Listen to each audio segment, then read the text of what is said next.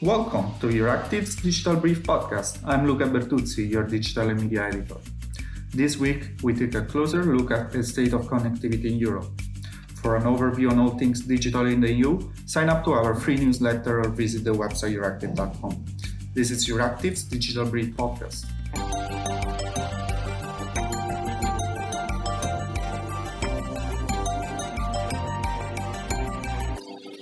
Today I'm joined by Alessandro Gropelli, Deputy Director General at the European Telecommunications Network Operators, ETNO. Thank you, Alessandro, for being with us today. Thank you, Luca, for inviting us. This week, ETNO released a report on the state of connectivity in Europe. Can you give us an overview of what were your main findings? The main finding is that Europe is progressing on connectivity. And by connectivity, we mean the new generation of networks that will bring us higher speeds, but also more intelligent networks. This means 5G and fiber. We are progressing in that on 5G, we doubled the coverage of population. Last year, it was 30% of the population reached by 5G networks. Now this number has doubled to 62%. The same has happened on the fixed side. The fixed networks are very important. As we know, we relied on them for our remote working or even remote schooling. And there we passed for the first time 50% of the households covered with fiber. This is the good news. The relatively less good news is related to our comparison with global peers. So if we look outside Europe, for example, at South Korea, at Japan, or at the United States, we are lagging behind. What are the structural causes of Europe lagging behind in this deployment of high-performance networks? There are many reasons, of course, and the first one is related to the structure of our European markets. As we know, one of the dreams of the European Union is to shift from 27 individual national markets to one single market for the EU. This fragmentation has not been overcome yet, despite the attempts and the efforts of the European institutions to reach a unified market. But then there are also regulatory reasons. Historically, how the EU has regulated the telecom sector was to achieve lower prices, more affordable prices. This was the basic objective of EU regulation 20 years ago. Today, maybe the strategic and political and industrial challenge is more how do we upgrade networks and how do we bring Europe into the future with 5G and fiber. So maybe the objectives of the old regulation are not that fit, and Europe is struggling, is a bit slow to shift towards the industrial policy, towards these new objectives that are about speeding up the rollout. And the final one, which is linked to both of these issues that I just mentioned, is market consolidation, meaning how many players do we have? We know that if we count the operators above 500,000 subscribers in Europe today, we have 38 operating telecom groups. This is compared to 7 in the United States, 4 in Japan, and 3 in Korea. And of course, more consolidated markets are more appealing for the investors on the financial markets, and they are able to attract more investment. Just to follow up on that, Alessandro, the general, economic rules say that more competition is good. Here you're saying we have more competitors in Europe. Usually competition is the one that lowers the prices and essentially pushes operators to invest more. Now, the telecom market is quite a particular market. It's one of the most regulated markets in the world. And you're saying that the purpose of European regulation so far has been to push the prices down instead of competition doing that. Can you explain a bit this relation between regulation and competition in the telecom market? I think that the two things are true. Competition does drive innovation and does drive dynamism of markets. Let's just think of how things went. Most of the members of Etno, they might have a former or an incumbent position in their market, but they went out in other markets, in other European markets, and there they are competitors. So competition is good, but it cannot be the only driver of investment and innovation. You also need an industrial policy view of the world, which is what now is being discussed a lot in Brussels. Industrial policy is something that maybe in the past was less emphasized at the European level. So we need to have the right balance to ensure a sustainable competition. And this means that if we look at the financial indicators today for the telecom sector, which are reported in our State of Digital report, we see that the European telecom sector is far weaker than its peers. Some of the indicators, for example, on enterprise value or on the debt, show that our European telecom companies are weaker, for example, than the American or the South Korean or the Japanese ones. And this is not desirable. It means that we ended in a place in which maybe the firepower of the sector as a group of companies made of both alternative operators and incumbents is not as high as it could be.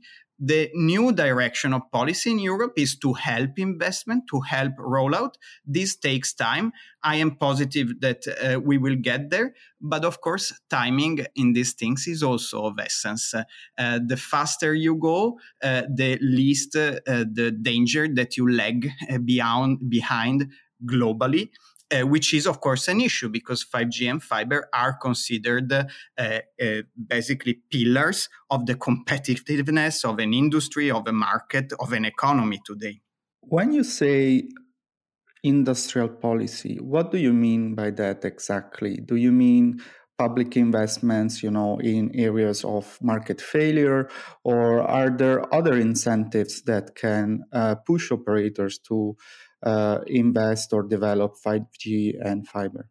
Indeed, there is a range of measures that can be taken to reinforce an industrial sector like the telecom one that is required today to deliver these high levels of investment in 5G and fiber. Well, a first one is demand side measures. And we are seeing a lot of this nowadays with the recovery that, of course, is more important in some markets than in others, because you know that the level of funds is arguably more important in Southern Europe. And that is about demand stimulation, but it's also about digital transformation, meaning how do you ensure that the SMEs digitize and start using cloud, for example? Or how do you ensure that the manufacturing sector changes its production processes and becomes more digital? From a societal and economic viewpoint, this is about digital transformation to make your industries more modern. From a telecoms viewpoint, this is about demand. Of course, if there is more demand, you have a stronger case to go to the investor community and say, hey guys, we want to raise capital investment in 5G and in fiber. This is one of the pillars of industrial policy in this field. But then there is also the bigger question of consolidation. Might it be the moment in Europe to allow telecom groups to merge a bit more? There might be a nuance between the 38 telecom groups that we have now in Europe and the 7 in the US. There are many shades of consolidation in the middle. So a question is whether it isn't maybe time to allow some consolidation and to build some strength inside the telecom sector in Europe. Now, we talked what is in this report, but a question came to me on what isn't mentioned in the report, which is China. China has the vastest share of 5G infrastructure and patents. How come you didn't mention it in the report? This is a very good point, which we discussed a lot internally also with the experts that prepared the report at Analysys Mason. Our main reason for not having China in the report until today is the comparability of the market economies. If you wish, it's easier and methodologically more sound to compare, for example, Europe with the United States. We also included some global benchmarks, South Korea and Japan, because that we know that traditionally they are the best at connectivity. But probably I do take your point here. I think that in the State of Digital 2023, we should have China. And so maybe we can meet again in 1 year and compare notes on this. And we would be glad to have you, of course.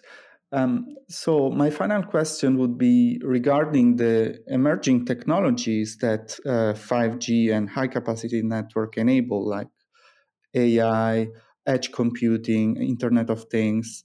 You're saying that we are falling behind in this international race for connectivity. Do you think that there is a risk that we fall behind also with these new technologies? Everything is indeed connected, but I think that there are reasons for hope. The first one is that the European Commission has clearly changed the gear on these things. Just think at the focus of Commissioner Breton, DG Connect and DG Grow on AI, IoT, edge cloud, cloud computing in general. It's clear that we were talking about industrial policy. Well, there is an industrial policy vision for these things today, which means also that there is a clear direction and prioritization from the political viewpoint. This helps also the industrial actors and the startups to have this increased attention and increased funds. The other thing why I'm optimistic is that in Europe, people are understanding that there is a twin transition happening, meaning because we have this need to decarbonize our economy because of the climate change emergency, we realize that digitization is one of the ways to decarbonize the economy. This means that probably digital will be prioritized because of this additional emergency after having been boosted a bit by the pandemic years. So I think that the demand side transformation will accelerate. The big open question to me is timing, is the speed of all of this. The more investment you are able to unleash in the market, the faster this transformation goes. And of course, timing is of essence because the rhetoric of a race towards something might sound a bit odd or old, but at the end, it is also indeed about that. Who gets there first tends to set the standard. So I think the right vision is in place from the Commission. We do have a problem of speed, and the investment in networks is one of the bottlenecks in which we can do better and on which policy can help us to do better. Alessandro Gropelli is Deputy Director General at ETNO, the European Association for Telecom Operators. Thank you, Alessandro, for having been with us today. Thank you, Luca. That's all we got time for this week. Don't forget to sign up to our free Digital Brief newsletter to receive a comprehensive overview on all things digital in the EU, directly in your mailbox. Also, don't forget to subscribe to this podcast, published on Apple Podcasts, Spotify, Stitcher, and Amazon Music. I'm your Luca Bertuzzi, and thank you for listening.